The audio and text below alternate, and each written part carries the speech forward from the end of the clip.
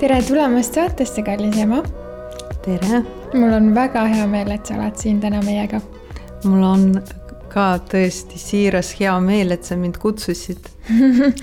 Aga meie tänase saate teema on pereteraapia. Sina oled täna pereterapeut või sa põhiliselt teed tööd peredega täna? Ja, vastab tõele, jah. Aga kuidas sa üldse pereteraapiani jõudsid ise? See on ammune ja päris huvitav lugu. Selle kohta võib öelda nii, et üsna juhuslikult, kuigi juhuseid ei ole teatavasti, aga siis kui ma veel tegelesin teadusuuringutega, siis üks kolleegidest palus minu abi tõlkimisel, et tema oli see, kes õpetas pereteraapiat tolleaegses Sankt-Peterburis ja sealt minu huvi pereteraapia vastu tekkis, nii et ma üks hetk lõpetades uuringuid siis suundusin pereteraapia maastikule ja hakkasin seda õppima. Aga uuringuid siis, mis sa eelnevalt siis õppisid? Ikka psühholoogiaga seonduvalt, et mind huvitasid kultuuride vahelised erinevused ja nimelt võrdlesin siis sama diagnoosiga Eestimaa elanike ja siis Venemaa elanike. Ja siis läbi nagu materjalide hakkas tunduma, et pereteraapia on tegelikult võib-olla südamelähedasem? Pereteraapia, et see on konkreetne meetod, et kuidas siis inimest paremini mõista, kuidas läheneda, kuidas käsitleda inimestega toimuvat ja väga laialdasi teadmisi pakub pereteraapia selles vallas, et kuidas inimesega on, kuidas inimest aidata, näha selliseid, ütleme neid pimedaid kohti, millest inimene võib-olla ise teadlik või kui on teadlik, siis ei tea, mis sellega ette võtta, nii et see on konkreetne meetod siis, mida rakendatakse töös inimestega. Aga räägikski natuke, et mis see vahe on, siin kuidagi hästi nüüd tuli välja, et miks inimene peaks tulema pereteraapiasse ja millisel juhul inimene läheks individuaalteraapiasse? Et see on väga hea küsimus, et millal individuaalteraapia, millal pereteraapia, ja mõnikord neid kombineeritakse, et individuaalteraapias on fookus rohkem võib-olla kliinilises praktikas kasutatud laialdaselt individuaalteraapia, et selline fookusega häirele. Ja pereteraapia on jällegi selline meetod, kus siis rõhk on rohkem sellel, millised suhted inimese ümber on, ehk siis milline tema kontekst ja läbi selle, et mõistmaks, kust ta tuleb, milline see keskkond olnud, kus ta on kasvanud, millised on olnud suhted, et kuidas see on teda mõjutanud ja mõjutanud ka seda, et miks näiteks üks või teine häire kujunes. Aga mõtlen, et nüüd kui inimene tänavalt ei tea väga psühholoogiast midagi, et mis see tema nagu nii-öelda põhjatäht võiks olla sellisel juhul, et ta saaks aru, et nüüd ma võiksin minna pereteraapiasse, et kui pigem sellisel juhul, kui on suhetega probleemid või et kuidas ikkagist nagu aru saada, et kas ma nüüd lähen pereterapeudi juurde või siis ikkagist individuaalterapeuti juurde? Mõnikord pereteraapia igal juhul on kasulik, siis kui ei ole veel mingid häired välja kujunenud, et ma ei ütle, et individuaalteraapia ei või olla abiks, et selline toetav ja arengut toetav, et sellest võib ka abi olla. Aga tõepoolest, nagu sa juba ütlesid, et pereteraapias tegeletakse suhetega, aga tegeletakse ka sellega, et aitamaks inimesel mõista paremini üldse konteksti, miks ta sellised valikud teeb läbi elu, on need siis, need on väga erinevad valikud partnerite näol või mis iganes teised eluvaldkonnad, et miks ta just selliseid valikuid teeb, et et pereteraapia on selline meetod, mida soovitaks mida ainult siis, kui häire välja kujunenud, vaid ka siis, kui inimene püüab lihtsalt paremini ennast mõista, et kust ta tuleb ja milline on see tema nii-öelda, kui metafoori kasutada, seljakoti sisu, et miks ta just sellise seljakoti sisuga läbi elu kõnnib. Aga kas sellest on ikkagist individuaalteraapias ka võimalik aru saada? Nagu infot selle kohta, et kus ma tulen ja et ma tegelen nagu üksinda sellega, mitte pereteraapia võtmes? Ja kindlasti on võimalik ka individuaalteraapias, seda enam, et individuaalteraapiaid on erinevaid, teaduspõhiseid, üks vorm on kognitiiv-käitumislik teraapia, siis on skeemiteraapia olemas, et kõik on suunatud. Kognitiiv-käitumislik teraapia võib-olla rohkem tegeleb siin ja praegu teemadega, aitamaks inimest. Skeemiteraapia väga võtab arvesse seda, mis inimesega on sünnist saadik toimunud, kuidas tema vajadused on olnud rahuldatud või ei olnud rahuldatud. Et sellest on abi aru saamaks, et kuidas minuga täna on. Pereteraapia omakorda lisaks sellele pakub veel sellist, seda kutsutakse reskriptingust, ehk siis teatud mõttes ümberkirjutamist, ehk siis reaalselt siis läbi nende suhete ja läbi lähedaste inimestega suhete muutmise, et aidatakse inimesel siis areneda siis parema enese diferentseerumise suunas, ehk siis parema siis õnnelikuma elu suunas, ma ütleks nii. Jah, et ma mõtlen ise ka, et see pereteraapia tegelikult selle koha pealt on tõesti natuke erinev, et tegelikult sa siis selle teraapia käigus juba tegelikult saad ka selle kogemuse, et sul hakkab reaalselt nendes suhetes midagi muutuma. Sest vastasel juhul kindlasti skeemiteraapia ja KKT ehk siis kognitiiv-käitumislik teraapia on selles mõttes väga olulised ja abistavad, et saada iseendast aru. Aga pereteraapia ongi just võib-olla sellepärast erinev, et pereteraapia erinebki selle poolest juba, nagu see sõna ütleb, et seal on mitu inimest. Ehk siis tegelikult kaasatakse alati ju kas siis nagu tuumpere või siis päritolupere, et siis tegeletakse nende suhetega siin ja praegu, et siis inimene saabki justkui selle kogemusega kätte. Ja just, et see terapeut saab olla teejuhiks, et kuidas siis olla suhtes teistmoodi ja kuidas ka läbi praeguste siis suhete rahuldada paremini enda vajadusi ja rahuldada ka siis lähedaste vajadusi, et kuidas leida siis viis, et kuidas kõigidel perre kuuluvatel inimestel oleksid vajadused rahuldatud, nii et keegi ei tunneks, et see käib tema arvelt, et tal ei ole võimalik kuidagi olla ennast nähtavaks teha ja olla kuidagi ei ole võimalik enda vajadusi rahuldada, kuna kas siis ei kuulata või siis tühistatakse, ignoreeritakse või ei oskagi enda vajadusi sõnastada või ei ole kontakti enda vajadustega, et see kõik võib juhtuda inimestega selle keskkonna konteksti tõttu, nende suhete tõttu, kus ta kasvab. Aga ma korra tuleks selle alguse juurde tagasi, et tahaks lihtsalt rõhutada seda, mis sa tegelikult välja tõid, et ei pea üldse ootama probleemi, ei pea ootama, et oleks sümptom. Et tegelikult minu arust see on nii oluline koht, et normaliseerida teraapias käimist, et ei pea absoluutselt ootama seda, kui midagi on nagu viga. Et mina olen ise isiklikult siin juba 8 aastat käinud erinevate terapeutide juures ja siiamaani käin ja absoluutselt soovitan kõigil käia, et ei pea olema midagi viga, see on lihtsalt nii abistav ja aitab elus teha nagu muudatusi.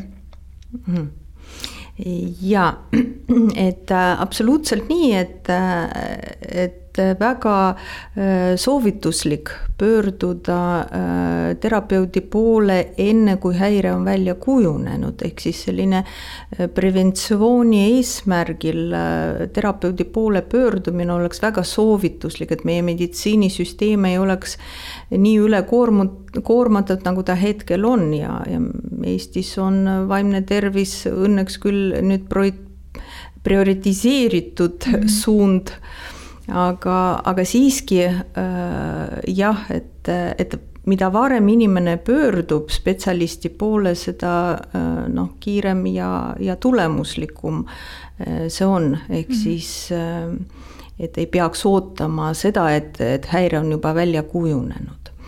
Et see tõesti nii on.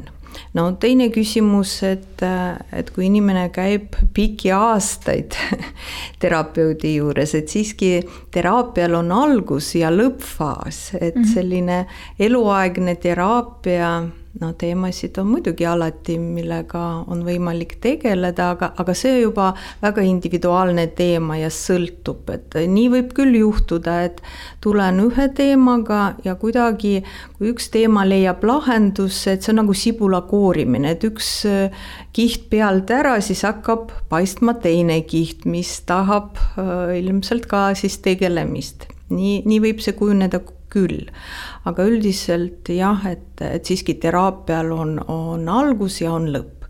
Ja see ei tähenda, et inimene ei või, näiteks kui elus mingil põhjusel tekkinud taaselusündmuste tõttu, raskete läbielamiste tõttu või suure stressi tõttu tekkinud jällegi probleemid, et ei või siis terapeudi juurde tagasi pöörduda. Nii et ma usun, et sinu arengus on ka olnud perioodi, kus sa võib-olla ei ole teraapias käinud, aga mingi hetk oled otsustanud taas pöörduda terapeudi juurde. Ja eks need minu enda elukogemused ongi selles mõttes ka väga erinevad, et mitte ainult teraapia ei ole olnud, aga selles mõttes ma alustasin ka individuaalteraapiast, siis ma jõudsin pereteraapia, nii et need on ikkagist nagu väga erinevad teemad. Ja ma ise tegelen tegelikult ju coaching uga, et täna on mul selles mõttes mentorid ja coachid, et see on natuke erinev võib-olla ikkagist teraapiast, et coach on ikkagi inimene, kes sind võib saata, ma isegi soovitaks, et saadaks ikkagist nii-öelda väga pikaajaliselt, et seal ei pea olema nagu algust ja lõppu, et ta on ikkagist äärmiselt toetav. Et teraapia on võib-olla natuke teise nagu suunitlusega, et seal on ikkagist pigem on mingi sügavam probleem või mingi asja käsitlus, millega tegeleda, et see on ikkagi ongi mingi algus ja lõpp. Et sest neid teemasid elus coachingu võtmes on nii palju, et seal tegelikult see ei lõppe, et alati on toetav. Kui sul on mentor või inimene, kellega sa saad rääkida ja lihtsalt sükest nagu objektiivset eneseanalüüsi teha niiviisi kord kuus. Ja, et kindlasti täiskasvanud inimesed, ilmselt see grupp, kellega sina tegeled enamasti, on täiskasvanud inimesed ja ka pereteraapia seisukohalt, et jah, kui tegu on lapsega, siis kasutatakse või väga tähtis, et vanemad oleksid lapsele ressursiks, aga siis, kui inimene täiskasvanud, on väga tore, et on toetavad ja mõistvad suhted, kui siiski arengu seisukohalt on normaalne, et see kontakt vanematega enam ei ole nii tihe ja ei peagi olema, nii et siin on tõesti tähtis, et on olemas, eriti sellises elufaasis, kus ei ole veel võib-olla paari suhted nii tugevad, et partneri näol on ressurss, nii et igati mentorlus on väga, väga tähtis, et inimene ei jääks üksi, sest see on üks tähtis teema ka pereteraapias, et suhe ravib, et väga tähtis, et inimene ei satuks isolatsiooni, et ei oleks üksi siin elus. Kuigi ma ikkagist toon välja, minu arvamus on see, et isegi kui sa oled suhetes, isegi kui sul on väga nii-öelda tugev sõpruskond, siis see, mida mina olen isiklikult kogenud enda mentorite näol, on see, et nad on niivõrd nii-öelda väljaspool seisvad isikud ja neil on nagu teistsugune know-how üldjuhul ja läbi enda nagu teadmiste nad suudavad sind kuidagi panna vastama küsimustele, mida sa võib-olla oma partneri või sõpradega, kuhu sa jõuaks. Et selles mõttes seal ikkagist on nagu oma siuke võlu. Absoluutselt nii, sellepärast, et sõprade ülesanne, nagu ma ütlen, et see toetus, et me ikkagi eeldame sõpradelt toetavat suhtumist, ehk siis mõistvat ja toetavat suhtumist, aga tihtipeale arenguks on vaja ka teatud, ma ütleks siis, edasiviivat jõudu selles mõttes, et nii mõnigi kord on vaja leida lisamotivatsiooni, ehk siis niisugust, ma ütleks isegi üks mentaalset tõuget, et inimene liiguks oma arengus edasi ja sõbrana ilma, et oleksid teatud teadmised ja oskused olemas, on seda keeruline teha. Nii et jah, me sõpradega enamasti ju saame kokku selleks, et toredasti aega koos veeta, jagada võib-olla positiivseid emotsioone ja sellist kuuluvuse tunnet kogeda mõnusad, et see on väga-väga tähtis. Aga jah, teine teema, et kui ma vajan õiget võib-olla suuna näitamist oma arenguks ja ainult toetamisest ja mõistmisest jääb mõnikord väheks, tõsi on, jah. Aga nüüd selle pereteraapia juurde tagasi tulles, et ma ütlesin, et rääkisime sellest, et tegelikult võiks pereteraapiasse pöörduda enne seda, kui tuleb sümptom.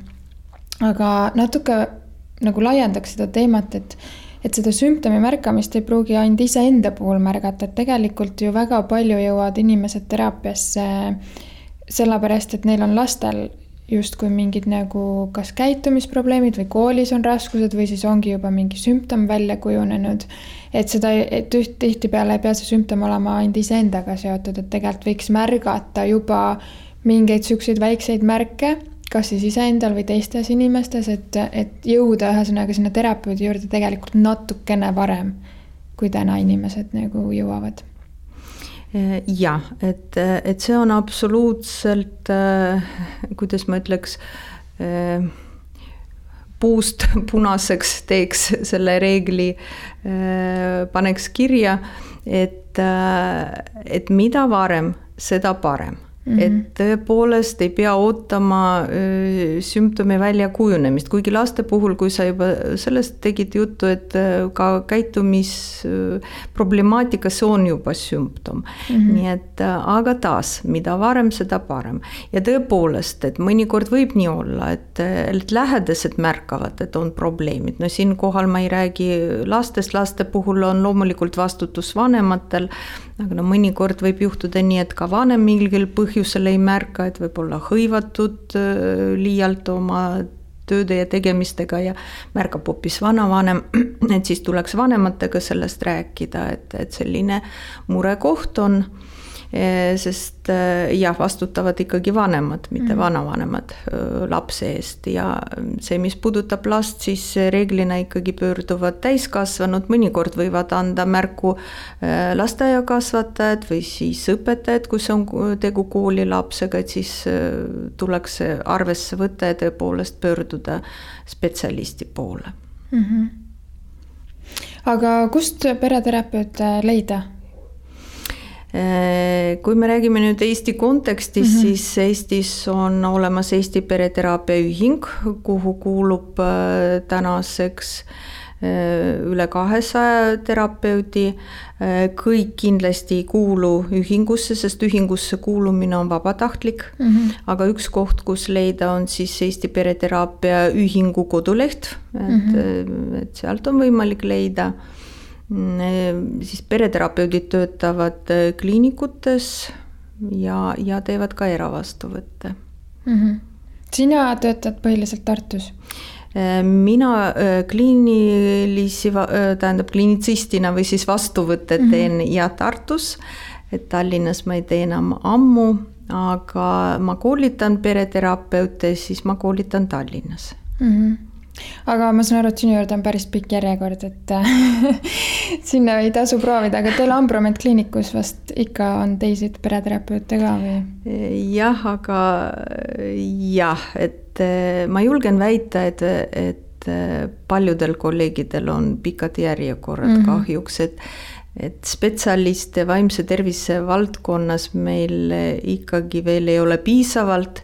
Väljaõppe on väga pikk, see on peaaegu 6 aastat, selleks, et lisaks magistrikraadile omandada pereterapeuti pädevust, nii et jah, et kahjuks olukord ei ole kiita, et järjekorrad on pikad.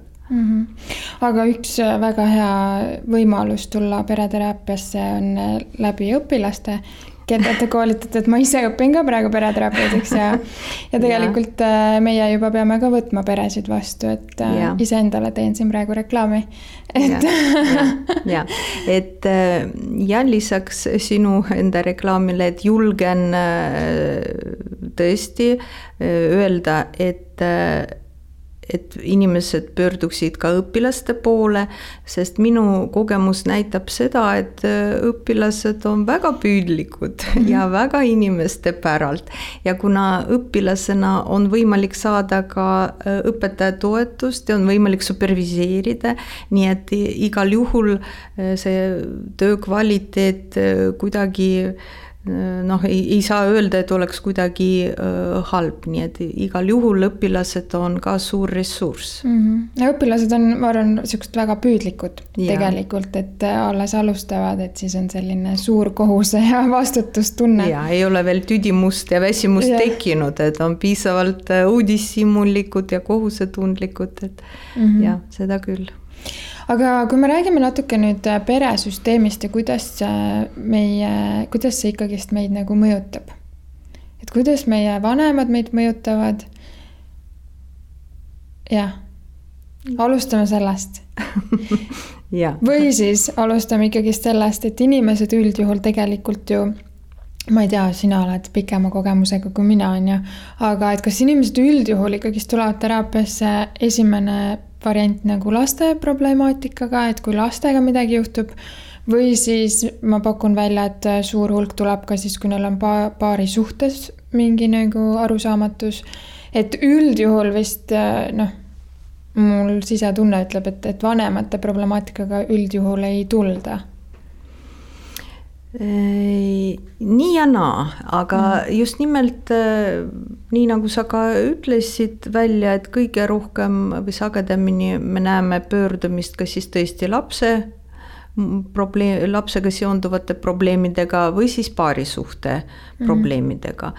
Mõnikord inimesed, kui käinud individuaalteraapias ja jätkuvalt on teema, mis ei ole läbi töötanud, mis puudutab suhteid vanematega ja on selline raske teema, mis toob palju intensiivseid negatiivseid tundeid esile seoses vanematega, et siis individuaalterapeut soovitab edasi pöörduda pereterapeudi poole ja siis täiskasvanud inimesed tulevad oma vanematega teraapiasse. Nii võib ka olla, Aga esmalt et siiski paari teemad ja siis lastega seonduvad.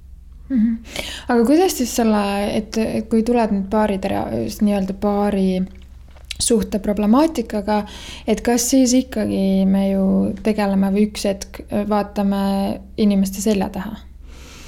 Jaa, tõsi on, et väga tähtis, et inimesed esimese sammuna hakkasid kuidagi aru saama, mis on enda vajadused, mis on partneri vajadused, millised tunded nii endal kui partneril tekivad seoses siis erinevate olukordadega elus, seoses paari suhtega. Aga sealt edasi me liigume ikkagi selle juurde, et millise, ma taas kasutaksin seda metafoori, seljakoti metafoori, et millise seljakoti sisuga ma astusin paari suhtesse. Ehk siis milline on minu päritolu pere taust.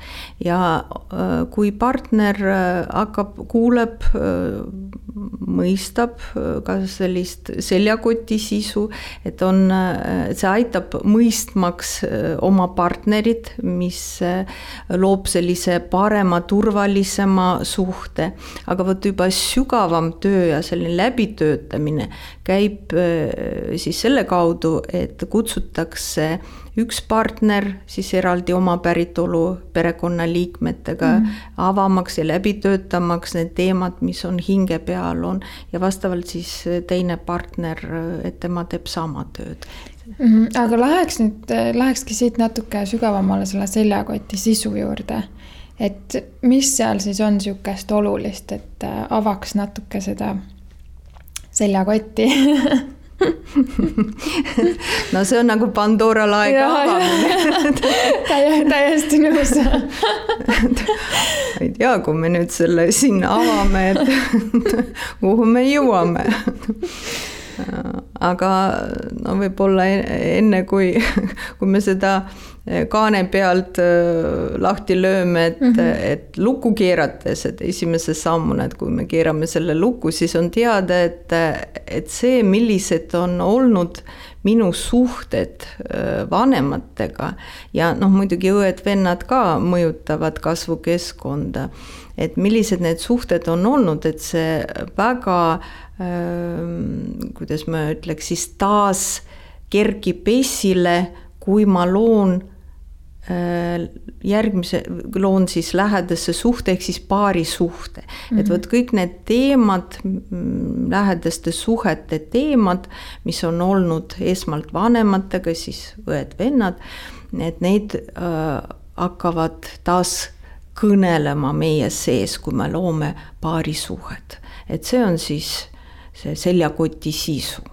Ehk siis, kui vanemad on olnud väga hülgavad emotsionaalselt näiteks, siis kõik need traumad tulevad jällegi esile ka järgmises lähisuhtes, siis paari suhtes.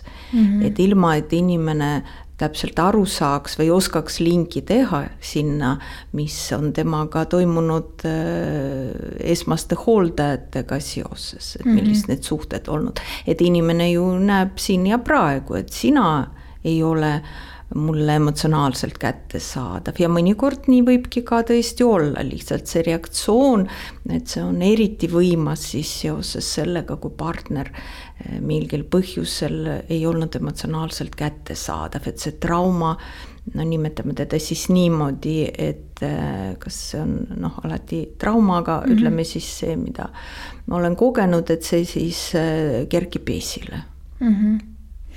Aga kuidas siis nende mustritega selles mõttes on, et just ütlesid väga hea sõna, et kõnetavad või? Täpselt ei mäleta.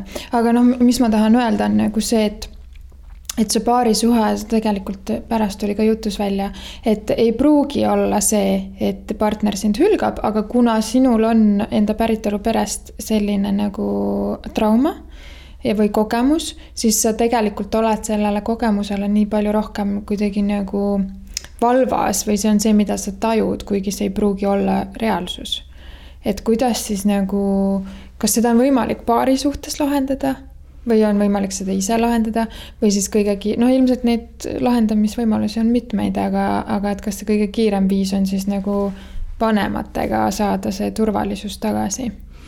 Ja, siin on tähtis võib-olla öelda seda, et kui see anum on täitmata, ehk siis sellise turvalisuse anum, ma nimetaks nii seda, mida sa praegu kirjeldad, et kui see on täitmata, siis mitte ükski partner ei suuda seda täita.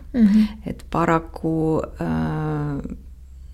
üleüldse, kas kõik vajadused saavad olla alati iga hetk täidetud, et me ikkagi, igaüks elab ju ka mingi osa elust on oma, mina,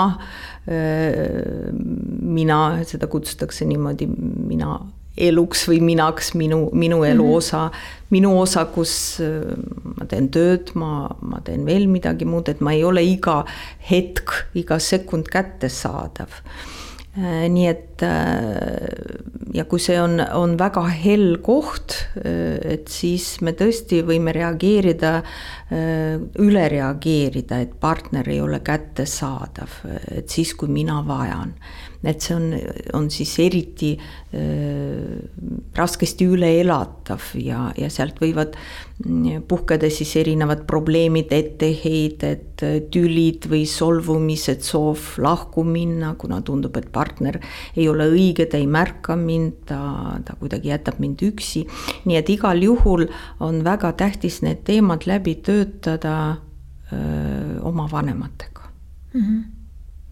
Aga sellegipoolest ma ei tea, kas ma sain sinust valesti aru, et nagu paari suhtes tegelikult see mõistav suhtumine või nii-öelda teadlikkust sellest, et kust su partner tuleb, mis on tema taust, mis on tema triggerid, et tegelikult see võib olla väga leevendav, kui sul on nagu partneri toetus paari suhtes. Ja see oluline, et kumbki partner hakkaks nägema ikkagi oma osa, mis tuleb minust, mis mina peaksin tegema, milline on see minu vastutuse ala ja siis partner saab oma mõistva suhtumisega toetada seda arengut. Nii et tegelikult ei saa kogu vastutust enda reaktsioonide eest panna ainult partnerile. Et see mõte on selles, et kui need teemad on avatud, on teada nii endale kui partnerile, siis seda enda vastutuse osa on kergem, kergem on lihtne öelda, aga siis inimesel tekib võimalus siis seda enda osa ära tunda ja mitte kõike oodata kogu aeg partnerilt. Ei, selge see, et haavade parandamiseks on vaja kõigist ise tööd teha, et keegi teine seda meie eest ära ei tee. Kahjuks. Et lihtsalt sellisel juhul ilmselt elad elu lõpuni tundega, et kedagi ei ole sinu jaoks olemas selle konkreetse näite puhul. Ja, et selles mõttes see jääb nagu täitmata, aga ma mõtlen lihtsalt teistpidi võib olla ka väga kahjulik, et kui partneri poolt ei tule seda mõistmist ja just kui on selline inimene kõrval, kes ütleb, et see on sinu probleem ja tegele ise ja see ei ole üldse nagu minu asi. Et käin, kus ma käin, et see võib nagu teistpidi tegelikult nii-öelda redramatiseerida või ma olen nagu kohati märkanud, et elus on ka tihti nii, et tegelikult sind nagu tõmbab lausa selle trauma poole, et tegelikult sa validki inimesi, kes jätavadki sind üksinda. Et mitte see ei ole nagu isegi see, et mina nüüd tajun seda väga suuresti, vaid nagu tegelikult ka see reaalsus ongi selline, et ma valingi sellised inimesed, kes tegelikult ka ei ole olemas emotsionaalselt. Ja tõepoolest mustrid teevad seda, et see, mis me oleme kogenud, mis on tuttav, et sellise tuttava poole inimest tõmbab. Ja nii ta võib tihtipeale sattuda paari suhtes ka dysfunktsionaalsetesse suhetesse just selle tõttu, et ta on kogenud samasugused suhted ja see, mis on tuttav kõnetab, tuttav tõmbab ja nii see on, jah. Aga kui me võtame siin nagu, ma ei tea, tahaks öelda natuke tõsisema teema, näiteks emotsionaalne vägivald või füüsiline vägivald, et see on ka ju ikkagist, ma ütlekski, et ma enda elus olen näinud väga palju, et see millegi pärast kahjuks jääbki kordama, et naised ja mehed, kui nad on kasvanud nii-öelda vägivaldses keskkonnas, et see ongi nagu see, mida nad siis ka paari suhtes kogevad ja väga raske on sellisest suhtest välja astuda. Väga-väga raske.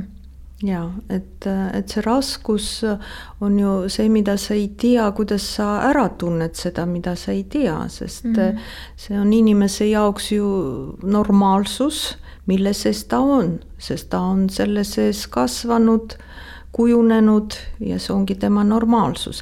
Nii et tegelikult aru saada, et see ei ole, ütleme siis okei, et see ei ole norm, kui see on minu norm olnud, et see on väga-väga raske.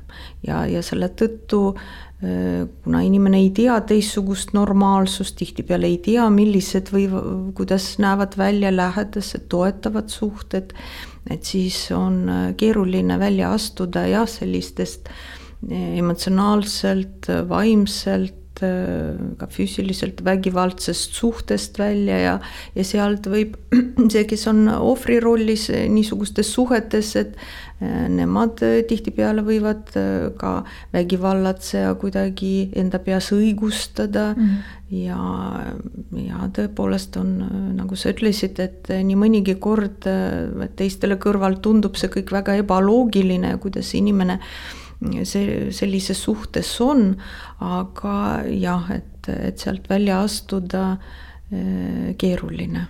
Aga mis need esimesed sammud on, et märgata seda või et teha muutusi või astuda sellisest suhtest välja või kuidas sinu kogemus on, et kas seda teadlikkust inimestes on täna kuidagi rohkem? Et kas inimesed on tänapäeval teadlikumad, no ilmselt jah, julgen väita, et teadlikkus on aastatega kasvanud, kuid samas, kui inimese taust on selline, et ta on kasvanud keskkonnas, kus ei olnud võimalik kuidagi oma vajadustega kontaktis olla, et ei ole märgatud last ja tema vajadusi, ei ole nendele reageeritud, siis seda teha täiskasvanuna paari suhtes on samuti keeruline. Ja kui see kontakt ei ole kujunenud ja see tähendabki seda, et alustada tuleks sellest, et iseenda vajadustega kontakti saada, et tihtipeale eristumise tase nii vägivallatsejal kui ohvril on sama, et see tähendab, et kumbki ei ole kontaktis iseenda vajadustega. Nii et see inimene, kes satub sellise ohvri rolli, et selleks, et sealt välja astuda, on oluline iseendast hakata paremini aru saama. Ja omakorda siis vägivallatsejal oluline endast hakata aru saama, et mis on tema vajadused ja kuidas need adekvaatsel viisil väljendada, nii et ka nemad saavad rahuldatud, sest tegelikult sellises suhtes, kus üks on ohver, teine vägivallatseja, ei ole tegelikult kumbki rahul. Et mõlema vajadused on rahuldamata ja kumbki ei oska oma vajadustest partnerile märku anda.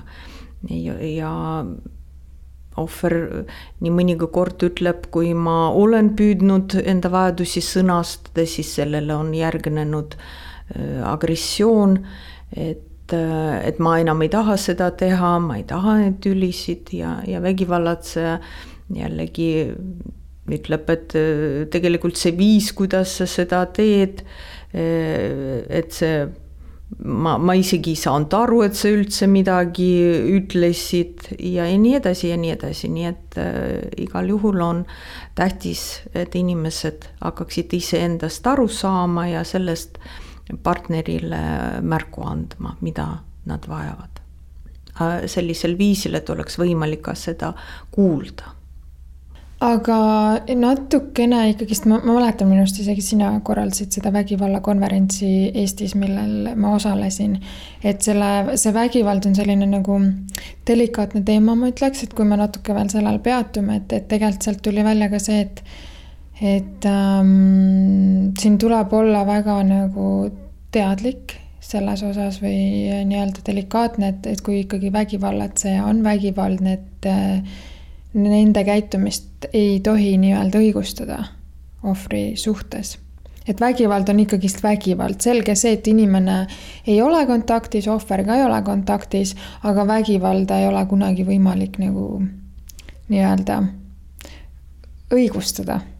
Ja kindlasti ei ole mõistlik või mis sõna siia paremini sobiks, et vägivalda õigustada.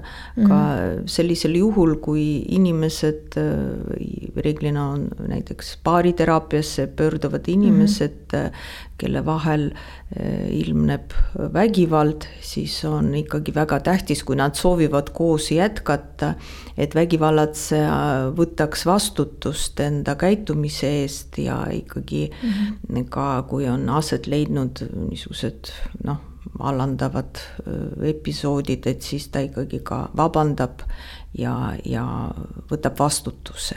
Et mitte mingil juhul ei ole, kuidagi ei tolereerita vägivalda, et vägivald peab lõppema ja lõppema koheselt.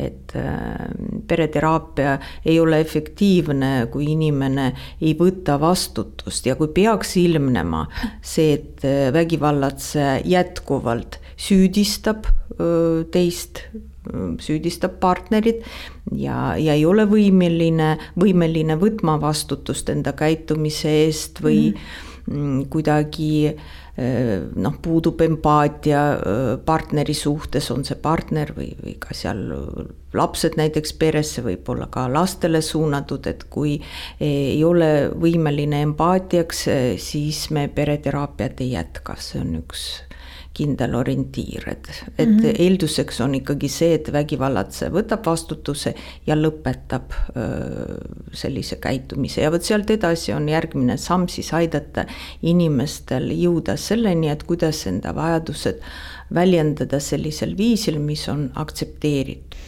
Ehk siis, kui me räägime tegelikult vägivallast, siis ma saan ka aru, et esmajoones on ikkagi see, et vägivald peab lõppema, et alles siis tegeletakse teraapias edasi sellega, et inimesed, sest jah, selge on see, et tegelikult ega vägivallatseja temast, selles mõttes seal on ka mingi põhjus, miks ta on selline. Ilmselt ta on kogenud enda peresüsteemis midagi taolist, et ta nüüd siis oskab, käitub siis sama sarnaselt, kus tema kasvas, et ta lihtsalt ei oska teisiti. Ja reeglina see nii on küll. Ehk siis, kui me räägime tegelikult vägivallast, siis esimese sammuna on ikkagi see, et vägivald peab lõppema. Et alles siis me saame tööd teha edasi nii-öelda inimestega, et nad hakkaksid enda vajadusi märkama.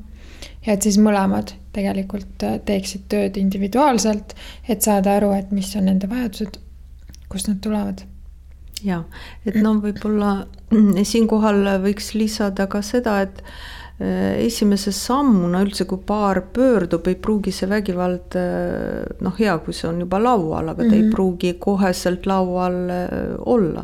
Ehk siis mõnikord on vajalik rääkida eraldi ühe partneri ja teise partneriga, sest vägivald ei ole nii kergesti ütleme siis ära tuntav ja sellest ei ole lihtne ka inimestel rääkida, sellel võib olla erinevaid põhjusi, üks põhjustest on ikkagi see, et kui ma siin praegu räägin sulle ära, kuidas minu partner mind kohtleb, et võib-olla see olukord minu jaoks muutub veel hullemaks kodus, nii et siin on omad riskid ja vesteldes eraldi partneritega me püüame siis välja selgitada, kas esineb vägivalda. Ja võt sealt siis järgmine samm on, et see peab siis lõppema. Aga ütleme nii, et inimesest ju tegelikult vägivallatsejast ei saa niisama vägivallatsejat, et tihti on selline ütlus, et me ise ei tee ennast, et inimene just kui ise arvab, et ma ise tean ja olen, aga tegelikult on meil ju selja taga ja see, kuidas me kasvame ja ühiskond, neid muutujaid on nagu palju, aga selles mõttes, et üks väga suur osa on ikkagi see, kus me kasvame, ehk siis me perekond. Et kui me nüüd räägime ütleme, et tegelikult mõlema inimese puhul nii see, kes on siis vägivallatseja, kui siis see ohver, et kui nemad nüüd hakkaksid tööd tegema oma seljatagusega ja pöörduks nüüd siis nii-öelda vanemate poole, kes on olnud nende suunal vägivaldsed ja kui see vägivald nüüd siis ei lõppe, et mis sellisel juhul teha? Kas sellisel juhul siis ikkagist ongi see, et pigem nendest vanematest eemalduda? Nagu tegu on täiskasvanud inimesega, kes püüab siis aru saada, et kuidas temas selline inimene sai ja töötab siis, nagu sa ütlesid, oma seljatagusega, ehk siis suhted vanematega, et siis oluline, et vanemad võtaksid vastutuse selle eest, et see ei olnud hea, mis ma tegin sinule. Et samamoodi on väga tähtis, et vanem vabandaks selle valu eest, mis ta on tekitanud oma lapsele.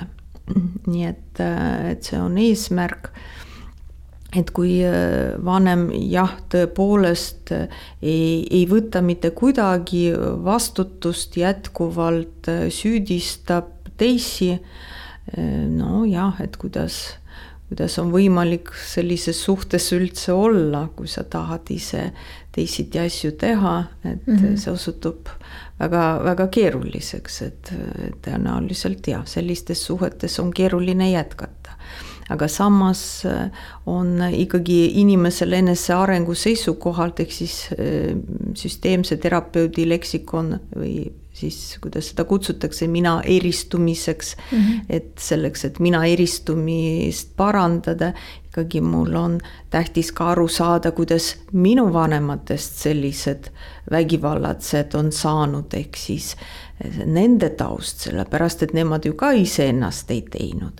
Nii et see võib osutuda või see ongi väga kasulik, et mõista, kuidas need mustrid põlvkonnast põlvkonda on edasi läinud, aga siin ja praegu suhtes olemine, kui inimesed ei võta vastutust ja ei muuda midagi, on loomulikult see võib viia selleni, et suhted katkevad. Aga kas sellest piisab, mis sinu kogemus ütleb, et kui inimene ikkagist ise teeb tööd ja ütleme nii, et oletame, et ma ise teen tööd, ma ise märkan neid mustreid, ma nüüd ise märkan oma vanemaid, ma mõistan oma vanemaid, aga vot see vanem ei võta vastutust, mu vanem ei ole selle koha peal, et ta ei taha midagi muuta, selles mõttes me ei saa ju kedagi sundida, et kas siis minul on ikkagist läbi selle mõistmise võimalik teha enda jaoks paremaid valikuid? Igal juhul on selline siis valikute ampluaa laieneb, kui inimene hakkab paremini iseendast aru saama.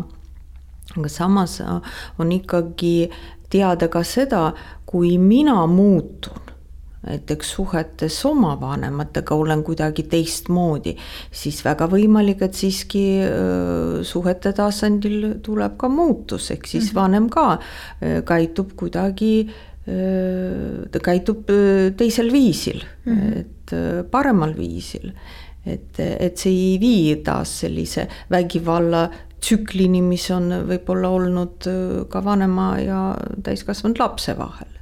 Selline lõputu üksteise süüdistamine ja mis on lõppenud reeglina konfliktiga ja selline vägivaldne suhe, võiks öelda selle kohta. Et kui mina midagi muudan, siis võimalik, et vanem samuti muudab midagi. Ja see on väga õige tähelepanek, et ma isegi enda elus palju kogenud seda, et sellel on tegelikult väga suur mõju, et inimesed tihti alahindavad seda, aga tegelikult kui sa ikkagist ise muudad oma käitumist, muudad oma suhestumist, siis mitte midagi ei ole parata, see väline maailm ja teised inimesed su ümber ka kohanduvad. See lihtsalt on nii. Lihtsalt küsimus on nagu selles, et kui järjepidev sa ise oled, et ega need muutused ju ei tule üleöö. Et eks on ikka natuke nagu tagasilangust ja siis tuleb uuesti proovida, aga see on tõsi, et üldjuhul muutub ka kõik su ümber. Ja, sest me kõik süsteemse mõtlemise põhimõttes, mida kasutatakse pereteraapias, et see on või alus, millele pereteraapia baseerub, on süsteemne lähenemine, süsteemne mõtlemine, et me oleme oma vahel seotud nagu ketilülid ja kui ühes inimeses tekib muutus, ehk siis suhtumises ja käitumises, siis see toob kaasa ka teistes inimestes muutuse. Nii see on, jah. Aga ma olen nõus jah, et see on protsess ja see võtab aega ja on mustrid märgata kergem siis, kui ärevuse tase on madalam, aga kui ärevuse tase läheb kõrgeks, et siis mustrid on üsna, kuidas ma ütlen, siis jõulised ja püsivad, et siis võivad vanad mustrid jälle kuidagi tööle minna. Et põhiliselt need nii-öelda destruktiivsed mustrid tulevadki siis mängu, kui ärevus on kõrge, et muidu võivad kaks inimest justkui nagu olla harmoonilises ja heas koosluses, aga siis, kui on mingi stressiolukord või ärevus tõuseb, et siis hakkab see nagu negatiivne muster rohkem ennast näitama. Ja kui me räägime nüüd mustrite muutmisest ja sellest protsessist, ja üldse süsteemne teooria ütleb, et kui ärevus on madal, siis enamik inimesi funktsioneerib normaalselt, ehk siis me enam-vähem saame hakkama. Aga küsimus on selles, et kui ärevus tõuseb, et kuidas me siis reageerime ärevuse tõusule ja mis meie suhetes juhtub siis, kui ärevus läheb kõrgemaks. Nii et jah, et kui ärevus on kõrge, siis mustrid lähevad tööle ja on raske jääda rahulikuks ja võt siis jah, tõesti reageerin üle, läheb käiku, kas üks siis ründab, teine põgeneb ja väga keeruline selles olukorras ka põgenejal sealt kilbi alla mitte minna peitu, vaid jääda paigale ja anda märku sellest, et minuga nii ei räägita ja mina ei tolereeri sellist kohtlemist, et jääda endale kindlaks, hoida piiri. Et ja kui ärevus on kõrge, siis vana muster tahab jälle ellu ärgata. Aga nüüd rääkides siis nendest mustritest, et mis nüüd meil ärevuse tõustes siis üldjuhul võtavad võimust, et me siin räägime küll destruktiivsetest mustritest, tegelikult on oluline ära mainida, et me peresüsteemist võime kaasa saada ka tegelikult väga positiivse toimetuleku mehhanismi, ehk siis hästi lahendada seda olukorda, kui ärevus tõuseb ja tegelikult toetuda ja selles mõttes toetuda inimesele ja ka olla toeks. Et need peresüsteemid ei ole üldse kõik nagu nii negatiivsed ja traumeerivad kogemused, et tegelikult on ju ka päris palju selliseid peresid, kus on see süsteem turvaline ja toetav. Absoluutselt nii, jah, tõesti, kus suhted on toetavad ja suhted on suur ressurss. Ja. Et see on see, kuhu me kõik tahaksime püüelda. Oleks tõesti väga hea ja väga tähtis selleks, et elustressile vastu pidada. Ja, need toetavad suhted on väga olulised. Aga räägiks natuke nendest nii-öelda siis destruktiivsetest mustritest veel, et me rääksime sellest vägivallast, semisest, natukene emotsionaalsest, vaimsest, füüsilisest, täiskasvanu jaoks pigem vaimne, emotsionaalne, aga millised mustrid veel on sellised, mis on tegelikult levinud pigem? Et jah, et see vägivallamuster, aga on ka ju selliseid vanemaid, kes ütleme, neid kutsutakse ka helikoptervanemateks, kes tegelikult ju väga-väga lapse vajadustele orienteeritud ja orienteeritud mitte eakohaselt, ehk siis see, et vastsündinu vajab vanemat iga hetk ja see üleseotus sinna sisse programmeeritud, et alguses on see igati adekvaatne, et vanem, muidu väike inimene jääks, vastsündinu jääks ellu, kui vanem ei oleks tema päralt. Aga tihtipeale juhtub nii, et vanem kuidagi märka, et laps ei ole enam imik või väike laps, et ta on juba koolilaps, aga võt see vanema roll on kuidagi, ja vanem on niivõrd keskendunud ja niivõrd tundlik lapse vajaduse suhtes, tundlik selles mõttes, et ta ei lase lapsel endal praktiliselt üldse õppidagi, et kogu aeg see helikopter tuleb sealt või inglise keeles curling, see mäng, kus siis põrandat kuidagi lihvitakse või silutakse või hõõrutakse, et libisemine oleks parem. Et selline vanem, kes kogu aeg lapse kohal püüab teda kõige eest kaitsta, tema eest ära teha ja see niisugune liigne või selle kohta ka vahel öeldakse, et liigne armastus võib ka kahjustada.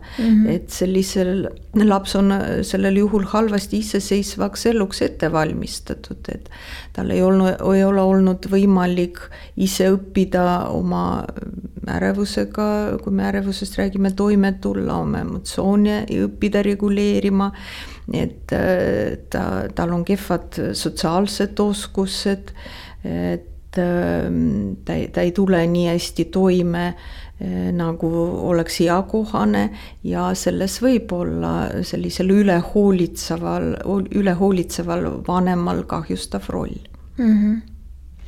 Ja mulle tundub ka, et tegelikult on hästi oluline vanemana aru saada sellest, et mis see prioriteet ikkagist peaks alati olema paari suhtel. Et kui sa hoolitsed enda paari suhte eest, siis üldjuhul on sellel lapsel seal mõnus, hea ja turvaline kasvada ja siis ei toimu ka seda nagu ülefokusseerimist nagu lapsele. Et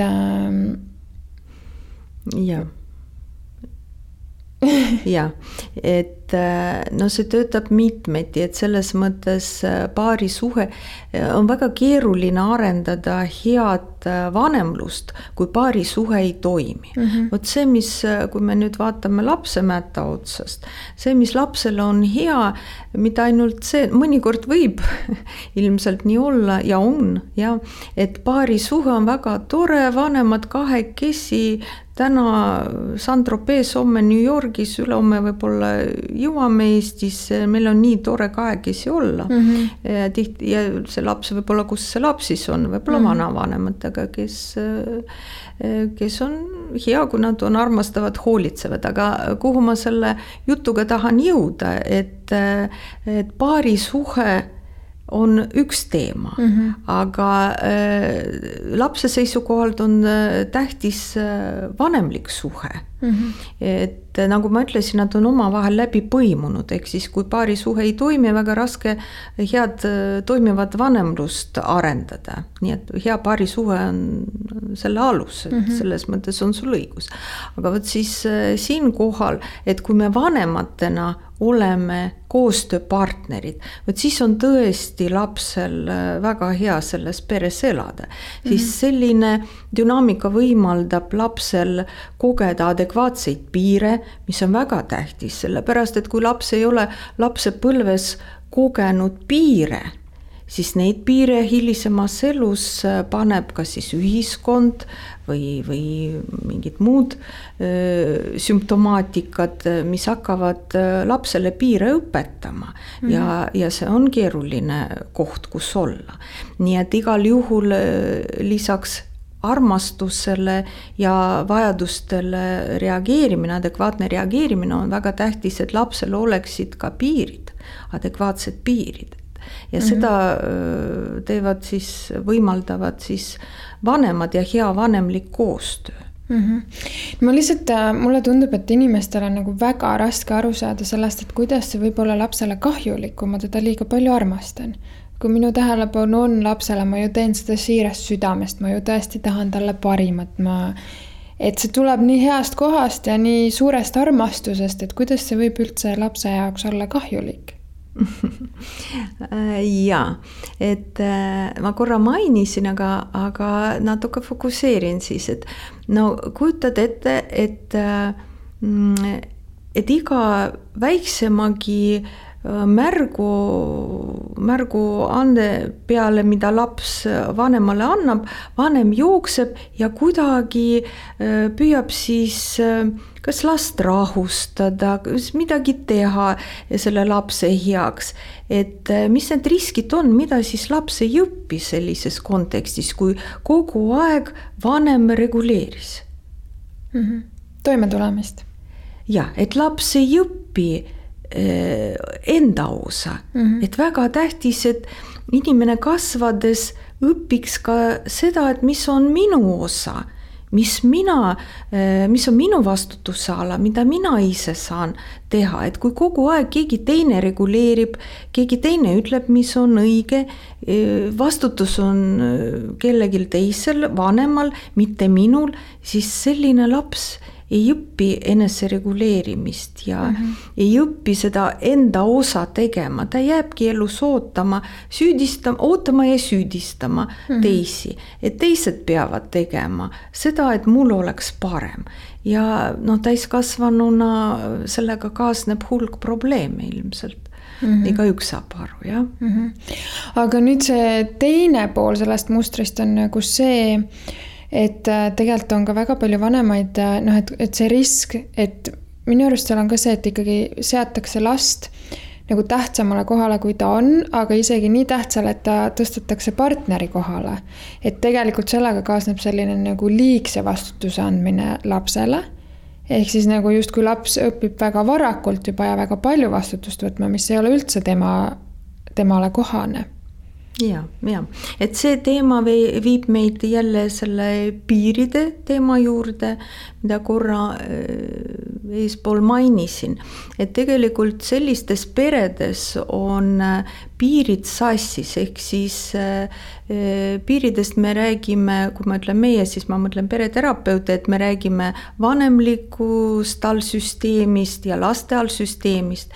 Et see, mida sina kirjeldad, siis kui vanem teeb sisuliselt või tõstab, nagu sa ütlesid, last endaga võrdsele kohale, kuidagi annab talle väga palju võimu ja kohtleb teda ja jagab ka ülesanded, mis ei ole eakohased. Ja, et see on samamoodi piiride teema, et tegelikult need piirid on ebaadekvaatsed ja laps jällegi ei ole kogenud, ta ei ole saanud laps olla, et ta tajub ennast täiskasvanutega võrdsena.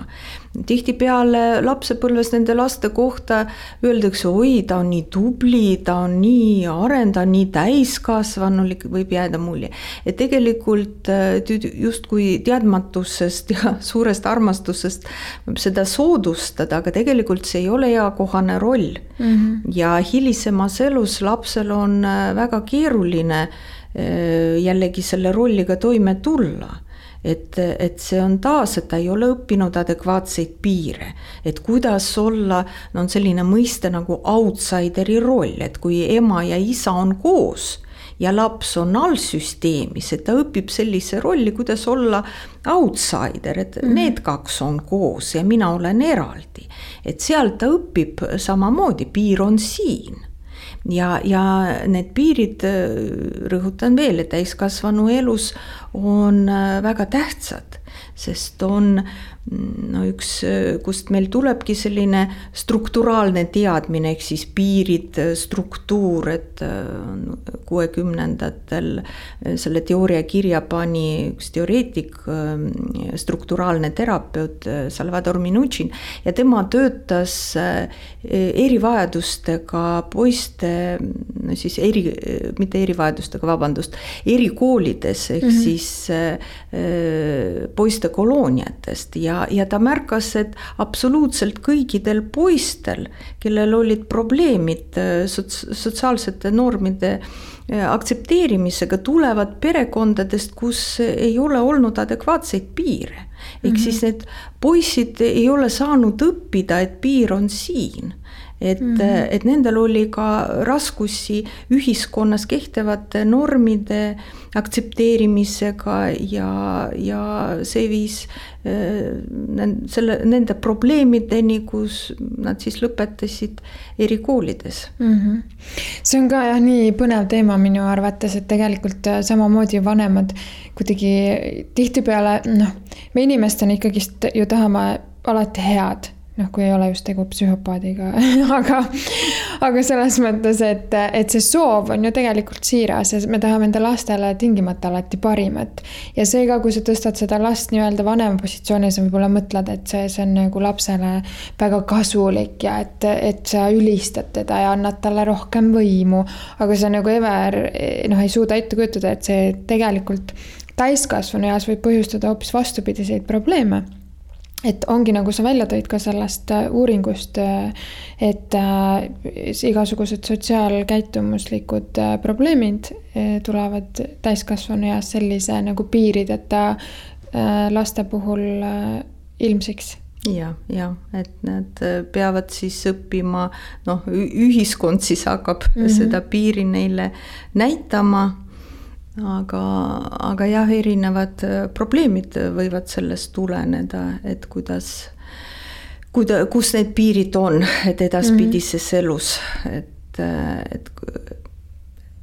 kuidas sellega toime tulla, et elus on limiidid, elus on piirid, jah. Ma saan aru, et me oleme selle Pandora laeka avanud ja siin tegelikult võiksime teha ilmselt aasta jagu osi peresüsteemidest, peresuhetest, aga üritame nüüd seda teemat natukene kokku tõmmata, et ütleks paar asja, mis oleks olulised nii-öelda ühtepidi allsüsteemide poole ja nii-öelda ka seljataguse poole vaadatuna, et kui me hetkel võtaks kokku kuidagi selle teema, et öelda paar olulist nõuannet vanematele, et mis oleks hea viis või mida võiks teha ja mida võiks mitte teha laste kasvatamise juures, paar siukest olulist trikki. Et lapsi kasvatades, siin muidugi oluline, et kes on laps, et erinevas arengufaasis tuleb arvestada ikkagi arengufaasiga, kas see on 5-aastane laps või see on juba 15-aastane nooruk, kuigi definitsiooni järgi on see ikkagi veel, ei ole täiskasvanud. Aga kui taandada niisugusele väga üldisele nõuandele, siis mis on tähtis vanematel teada, et soe kehtestav käitumine on väga tähtis. Kui see viimane teema, mida me puudutasime, limiitide, piiride teema. Lapse vajaduste märkamine on väga tähtis, aga selle eelduseks on see, et minul vanemana minu vajadused on täidetud ja minu vajaduste täitja on ikkagi paarisuhe, mitte laps. Väga oluline. Täiskasvanuna minu vajaduste, kuidas sa ütlesid, täitmine ja mina kannan hoolt selle eest, et mu vajadused oleksid täidetud. Aga mina ise ja siis, et ma saan seda paari suhtes, seda nii-öelda teise inimese ja täiskasvanu. Minu ressurss on teine täiskasvanu. Mitte laps. Isegi kui see laps on täiskasvanu ühel hetkel. Siis on see suhe rohkem kahe täiskasvanu lugupidav suhe, aga jah. Aga see mõte lihtsalt, et tegelikult vanemad jäävad alati vanemateks, et olenemata vanusest. Et vanemad peaksid ikkagist olema meil selja taga, isegi kui me oleme täiskasvanud. Jah. Aga me oleme ka rääkinud sellel teemal, et ma lihtsalt tooks siinkohal välja võib-olla selle erinevus, et laste suunal on ka hästi oluline vanemana aru saada, et võib-olla teha natuke siuke distinction, kuidas see on eesti keeles? Eristus nii-öelda funktsionaalse keele vahel ja emotsionaalse keele vahel. Et vanemana oleks oluline aru saada ja õpetada lapsele sellist nagu enda emotsioonide märkamist, nendega siis toimetamist ja aru saada, et see tegutsemise keel on tegelikult funktsionaalne keel. et ise ka aru saada, et kuidas sa selle lapsega nüüd suhestud, kas sa õpetad talle nõusid pesema või siis sa pöörad tähelepanu sellele, et ta on hetkel kurb ja tal võib-olla oli koolis paha päev, keegi ütles halvasti, et siis minna selle kurbusega kontakti.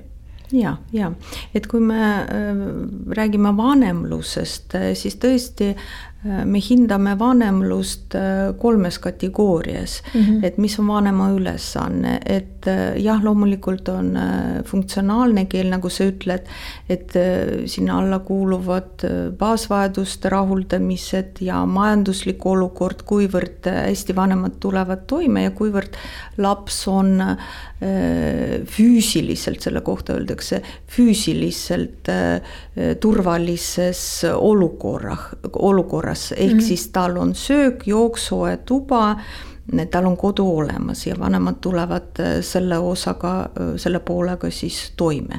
Teine on see emotsionaalsete vajaduste blokk, kõik see, millest sa räägid, et kuidas laps ennast tunneb ja kas emotsionaalsetele vajadustele reageeritakse adekvaatsel viisil, on see lapse emotsionaalsed vajadused on märgatud ja vastatud neile.